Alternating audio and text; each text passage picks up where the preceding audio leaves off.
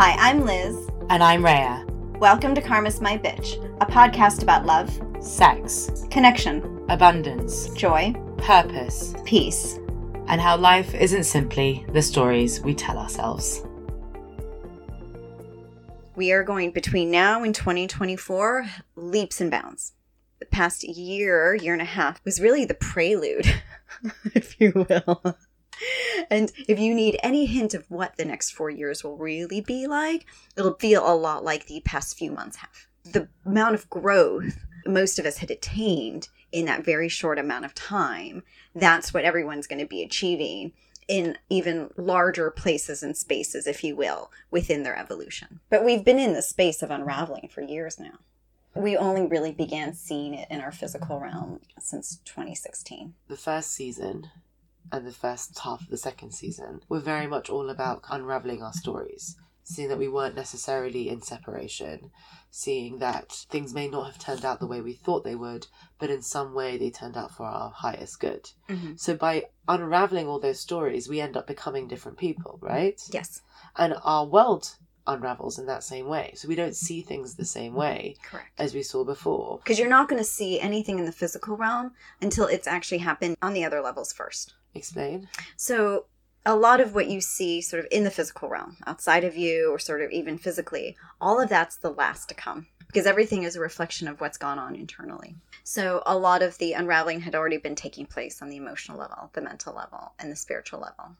When you say physical, you mean in our bodies, or you mean both? Just literally someone in front of me? Both. Or so like you wouldn't be ready for the right partner until you were the right partner, things like that. Yeah. And your tolerance for certain things, either in your own body or the tolerance for all the stuff that's going on politically or socially. We're only now just waking up because we can handle these ideas without it killing us. Well, I tell you what I've struggled with, yes. is that every time I felt like something was done, it came up again. Yes. But I mean all the time. Like the day we would record an episode, whatever issue it was, I was feeling it keenly. And I thought I'd process it on some level. Right. And then when it came to editing the podcast, I'd be experiencing it again, but somehow differently. And then when it came to coming out, I'd be experiencing it for a third time, but again, somehow differently. So it's just like these same issues. And also because my issue is one big issue, I'm like, how many different ways can I look at this? It's never done. No. And I have to say that that's the one thing I slightly struggle with. Slightly. Massively. Is that how much further can I go now? How many more layers are there in this? Because if we say the core layer is, I am not good enough. Once you get there, is there another secret? I am really not good enough? No.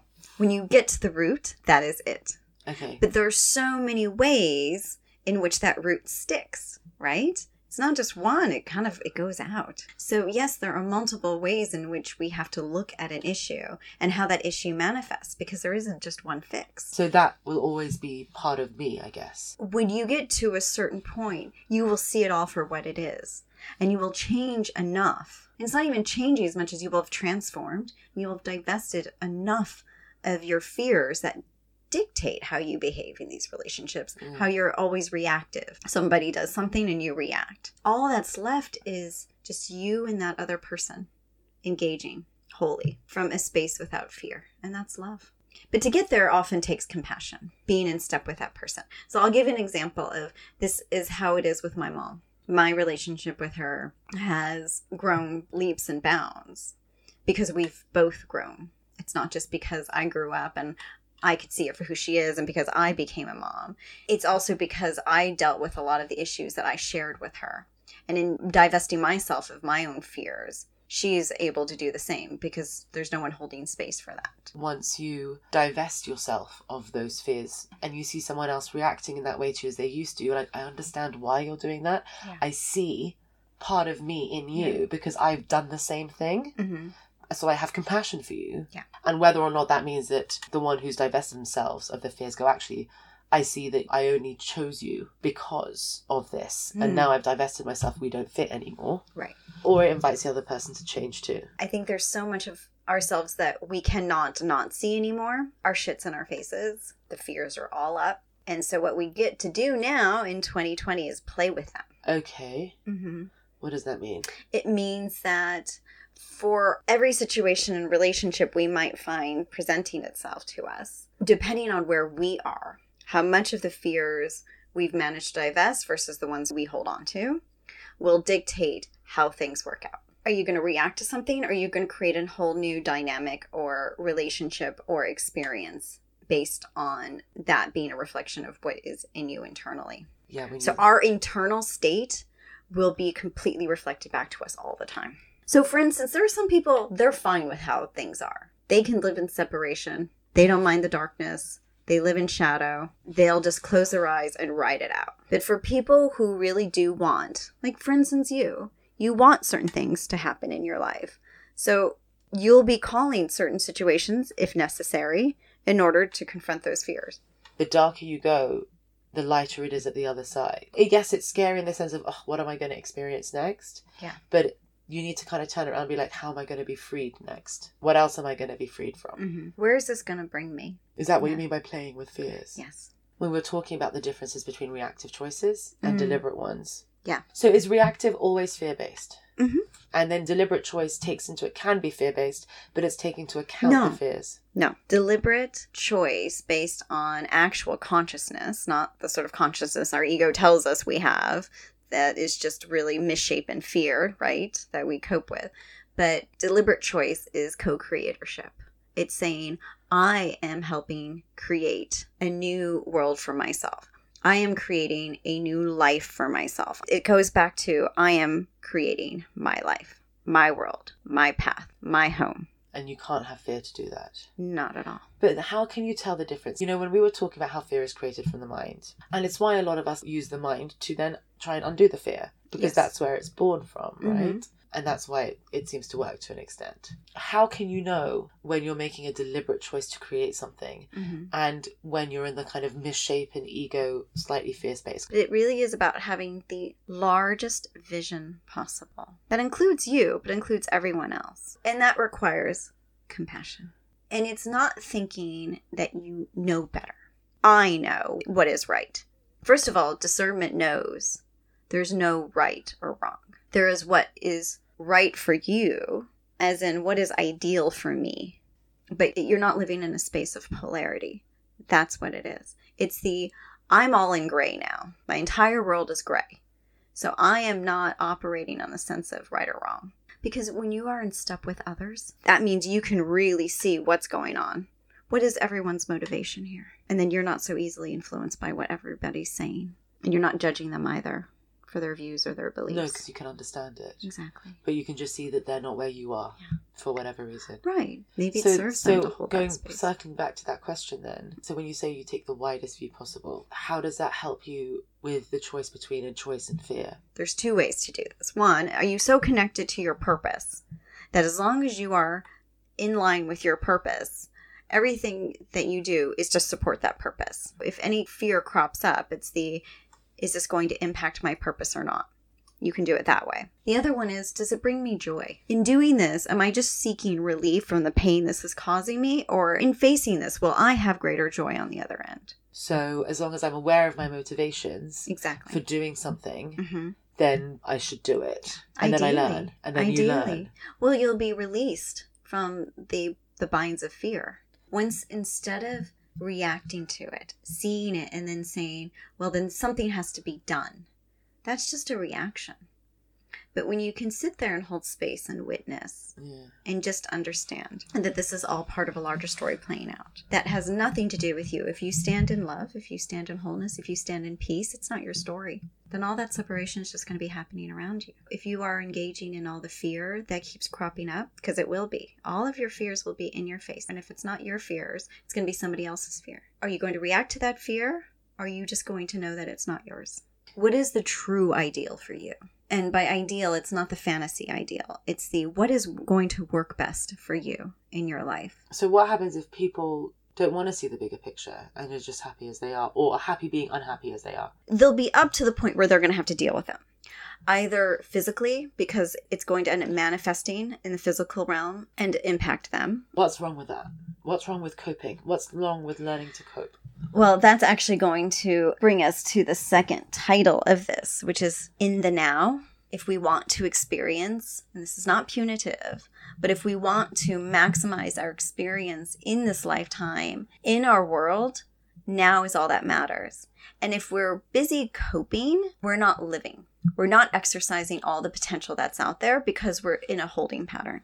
That's what we end up doing. If I'm just in this moment being like, oh my God, how much fun are we having recording a podcast? Instead of thinking, oh, in 3 hours, I'm going to get my wisdom tooth removed. How am I going to feel in 6 hours? How am I going to feel in 10 hours? What I've done is I've removed myself from the present. Mm-hmm. I've removed myself from the moment where I'm experiencing joy. Yeah. And I've replaced it with a fear that I'm then trying to silence by trying to focus on my joy. And also even just trying to anticipate how something's going to play out when you really don't know.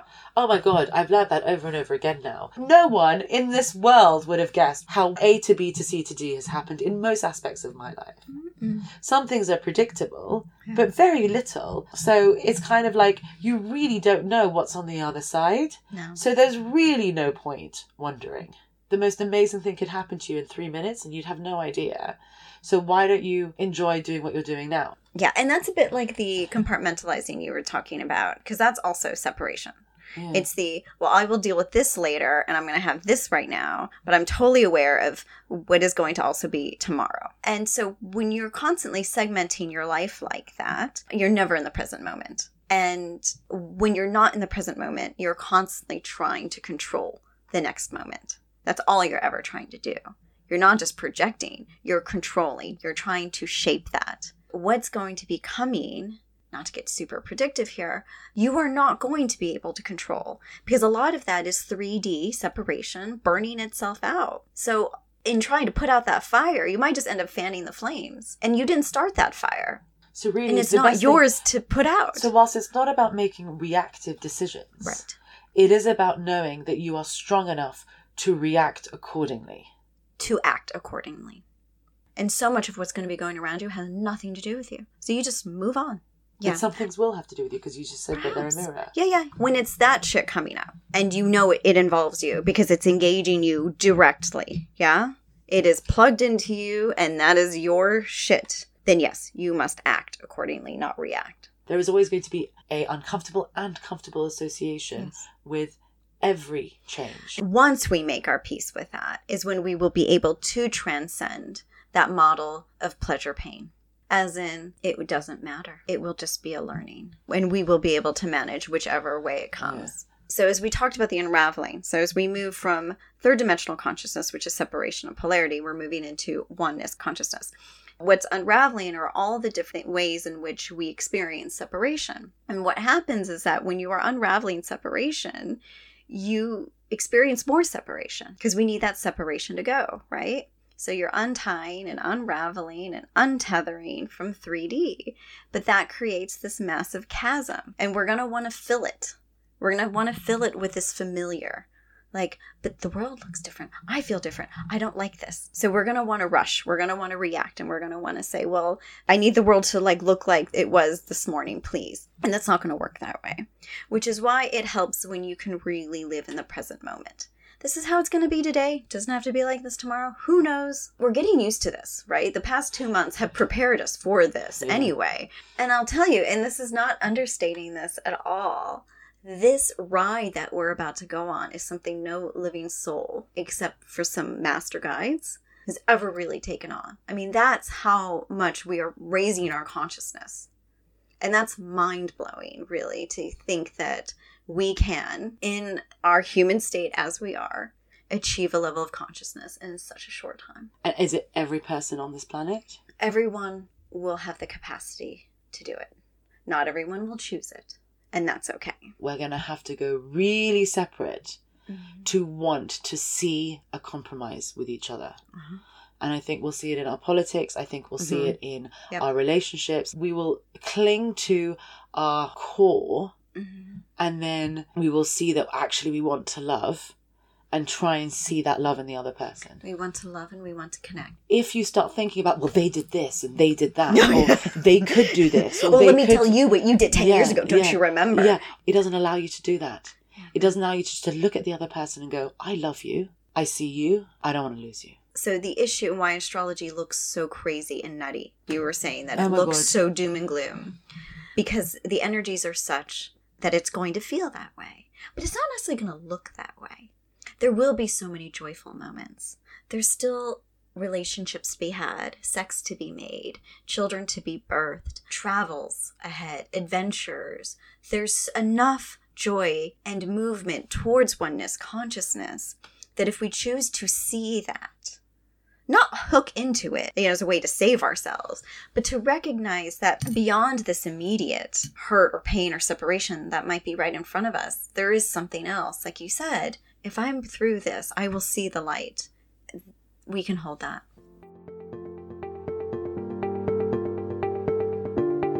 Thank you for listening. For more information, articles, and inspiration, find us at karmasmybitch.com and at karmasmybitch.insta. And if you liked what you heard, please subscribe and leave us a review.